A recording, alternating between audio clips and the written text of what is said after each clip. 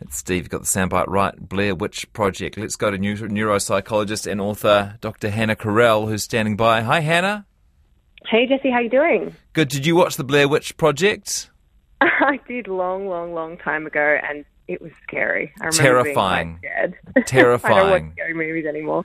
Do you not? What's the scariest film you've ever seen? And can you tell us, as a psychologist, this is just a spontaneous question, whether it's good for us to watch horror movies? Yeah, I think Paranormal Activity was very scary for me. And I think the thing that really gets you is that anticipation, before you see the monster, when you don't know what's going on in the lead up, it could happen at any moment. And that anticipation is basically that arousal in your body, which is heart beating, heart racing, sweating, breathing quickly. And all of those symptoms are actually the same symptoms you get when you're excited, right? When you use a roller coaster or when you get butterflies, when you meet your crush for a date. So it's enjoyable when it's a safe experience. And I think that's why we enjoy watching scary movies. Just to continue on this topic for a moment, I'm pretty sure I saw a story once that it's a good shortcut to getting attracted to each other on a date is to do something where the adrenaline sort of kicks in to share that sort of experience together. Yeah, there's actually a study where they had participants walk across a really shaky bridge, which was like a wooden bridge with ropes over like a running stream, and it was a bit scary. And then the research person asked them questions, and it was all a ploy because later they then rated their attractiveness, how much they were attracted to that research assistant. People who were very scared tended to say they were more attracted because they've confused that arousal, that stimulation of their body for attraction. So it's a good date idea, Jesse. Yeah, fantastic. Cool. Hey, welcome. We have Hannah in every couple of weeks to talk about different aspects of relationships and of the brain. She's an expert in the way our brains work. And we wanted to talk a bit about people who are here to help fix you today, Hannah. So lots of people, I think, in 2023 feel like things aren't quite right. They're overstressed, or they're not sleeping well, or they're maybe a little bit anxious, or they're lonely, various problems where you'll know about these issues. And there are so many people putting their hand up saying, I can help with that, whether it's life coach or therapist or counsellor or wellness advisor. And we wondered if you could give us some tips on how to sort the good from the bad. Absolutely, yeah. I think you're right. It has been a trying time, especially since COVID. And I think I'm a big proponent that all people benefit from therapy. It's like going to the gym for your mental health. So everybody would benefit from seeing a psychologist once in their life because it's great growth. The issue comes when we have people using titles that might make somebody think that that person is really qualified and able to help them with things like trauma or with marital issues or with getting their life on track. And we're starting to have names and terms like, as you said, life coaches and NLP practitioners and therapists or counselors. Now, those terms might mean great things and those people might provide great services. The only issue is when we get into people spending a lot of money. There's so many Instagram ads of people selling their life coach course for a small payment of $5,000 for the weekend, which is pretty huge when you think about it. Now, the difference between those terms is there are certain terms that are protected titles, which means that it's illegal for you to use that professional job title unless you have done the qualifications. Okay, so those are things like a medical doctor, a psychologist, a physiotherapist, an occupational therapist, those kind of terms. Terms like life coach, counselor, NLP practitioner, those are terms that are not protected, which means that you don't know what the quality of that person's training has been. Now, some people may have had very good training in those areas. They might be excellent counselors or life coaches. It's hard for me to say because I can't be sure of what their qualifications are.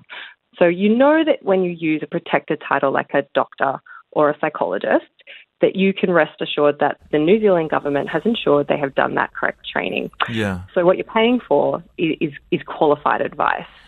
Is that psychologist or just registered psychologist, Hannah? Because I guess if you'd done a psychology degree, you could call yourself a psychologist, could you?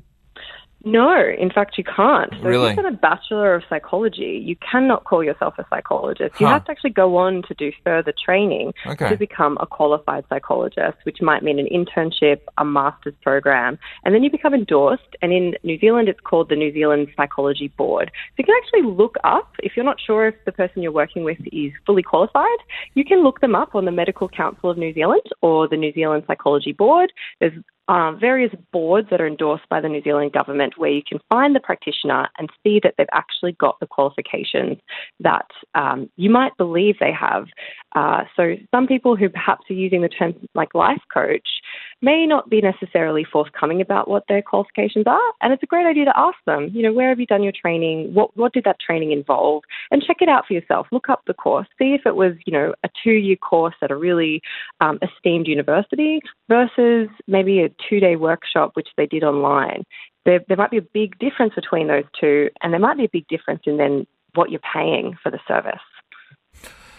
Yeah, I imagine you've been through a few of those things, Hannah, given all the letters after your name.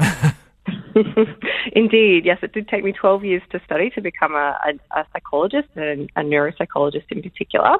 So there is a bit of a difference. And the things that usually, there might be no harm in seeing somebody who's a counsellor, especially if you get on with them and they are doing a good job for you.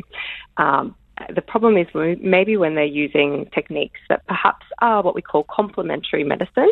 So they're not endorsed as conventional therapeutic techniques. And those can be things like hypnosis or neuro-linguistic programming. Those things can be great complementary medicine, especially when they're done by a qualified professional. If they're not done by a qualified professional, they can actually cause harm. So people can dig up false memories when they're doing hypnosis. They can re-traumatize you accidentally, and they can actually cause you to have worse mental health than better mental health. So it's really important to pay attention to how you feel after a session, to check in with family members and people around you who see you after those sessions, and make sure that those things are not causing you harm. And when in doubt, check it out. So look it up, check the New Zealand Board of Psychology, check the Medical Council of New Zealand, check out the person who you're working with to see if they actually perhaps have those qualifications that you are assuming that they do have. There will be people listening who'll be thinking, hey, I used a life coach and I actually got a lot out of it. Absolutely. There are amazing people out there who have skills as counsellors, skills as therapists, skills as life coaches. And those things are really valuable assets to society, and they might actually be perhaps a little less expensive than perhaps seeing a psychologist. So it can be a great avenue to go down. The only issue is when we don't know what their qualifications are. So I would recommend, check them out on LinkedIn, see how long they've been working in the field for. If you've got a counsellor who's had 20 years of experience working with autism, they've written several papers in the topic and they've written books on the topic and they're really highly regarded, then you can probably be more assured that that person knows what they're talking about. But if you look them up and you're finding that they've got a certificate and you don't know where it's from and you don't know how long it was, you can't find it on the internet anywhere, and you just can't be clear on their qualifications when you ask them, that's probably a red flag that something might be a little bit off. And when some people are asking for money, that's usually when I say take your time, don't rush into anything, check it out before you commit to spending anything. I guess the other thing is that if you have a bad experience or a disappointing experience with a member of a particular profession, it helps if they're part of an industry group or a regulated group so that you've got someone to complain to.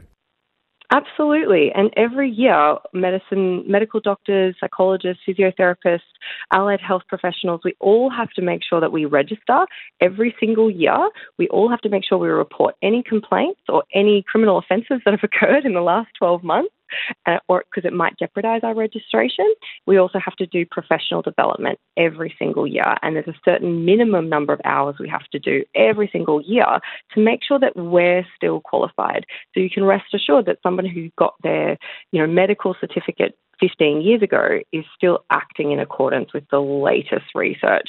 And that's probably the difference between a registered title, a protected title, you can be assured of the quality, whereas somebody who doesn't have a protected title, you're trusting that they know what they're doing and they've kept up to date with the latest literature, because there's nothing to kind of enforce and monitor them to keep up to date.